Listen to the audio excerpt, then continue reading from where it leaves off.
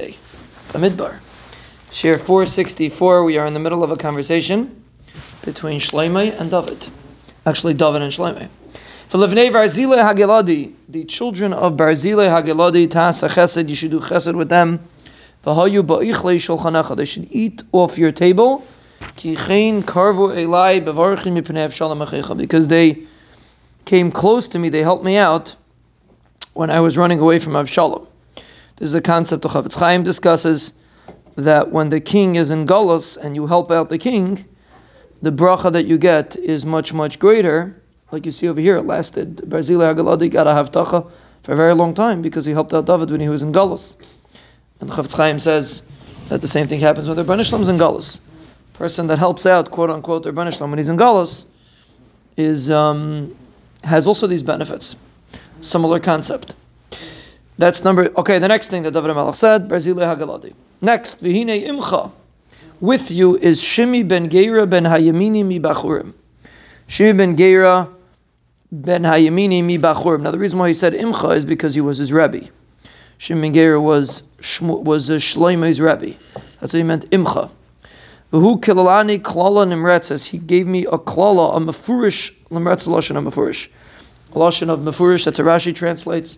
The Mitzudah says Nimratz is a lashon of powerful, but the point is it was a very strong and clear klala. B'yom lechti machanayim, when I was going to Machanayim, when he was running away from Avshalom, v'hu yarad lekrasi hayarden, he came down to me by the Yarden to greet me, to ask for mechila.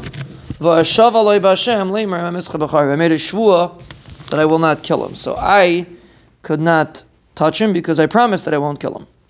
Va'ata al tanakeo. But now, meaning now that David HaMelech is being nifter and Shlomo is taking over ata with an ayin, al tanakeo. Don't let him get off clean. Ki ish chacham ata. You're a very intelligent person and you're going to find a different reason to kill him. This is before Shlomo HaMelech got his chachma. David already called him an ish chacham. Apparently, he was an ish chacham even before the bracha of HaKadosh Baruch Hu. It's an interesting thing we could discuss. Was Shlomo a specific chacham? There's something unique about Shlomo above any other child of David HaMelech. Here you see there was. You'll figure out what to do.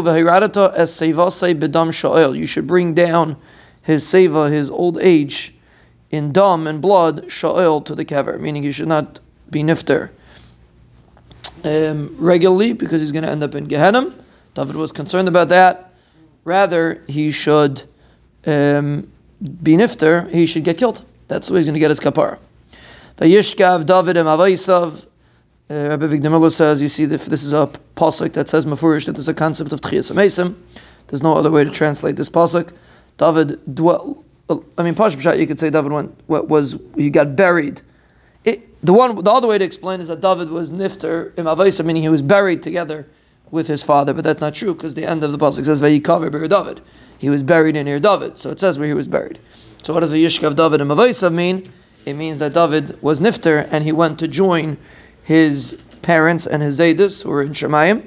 So you see the concept of Eilam Haba, you see the concept of the nitzchias of the nefesh, even though the Torah doesn't discuss it clearly, but here you see it in the pasuk. That's the only way to translate the pasuk. Vayikaver b'ir David. David HaMelech is buried in Ir David. And Ad Hayim, they know where David HaMelech's kever is in Ir David.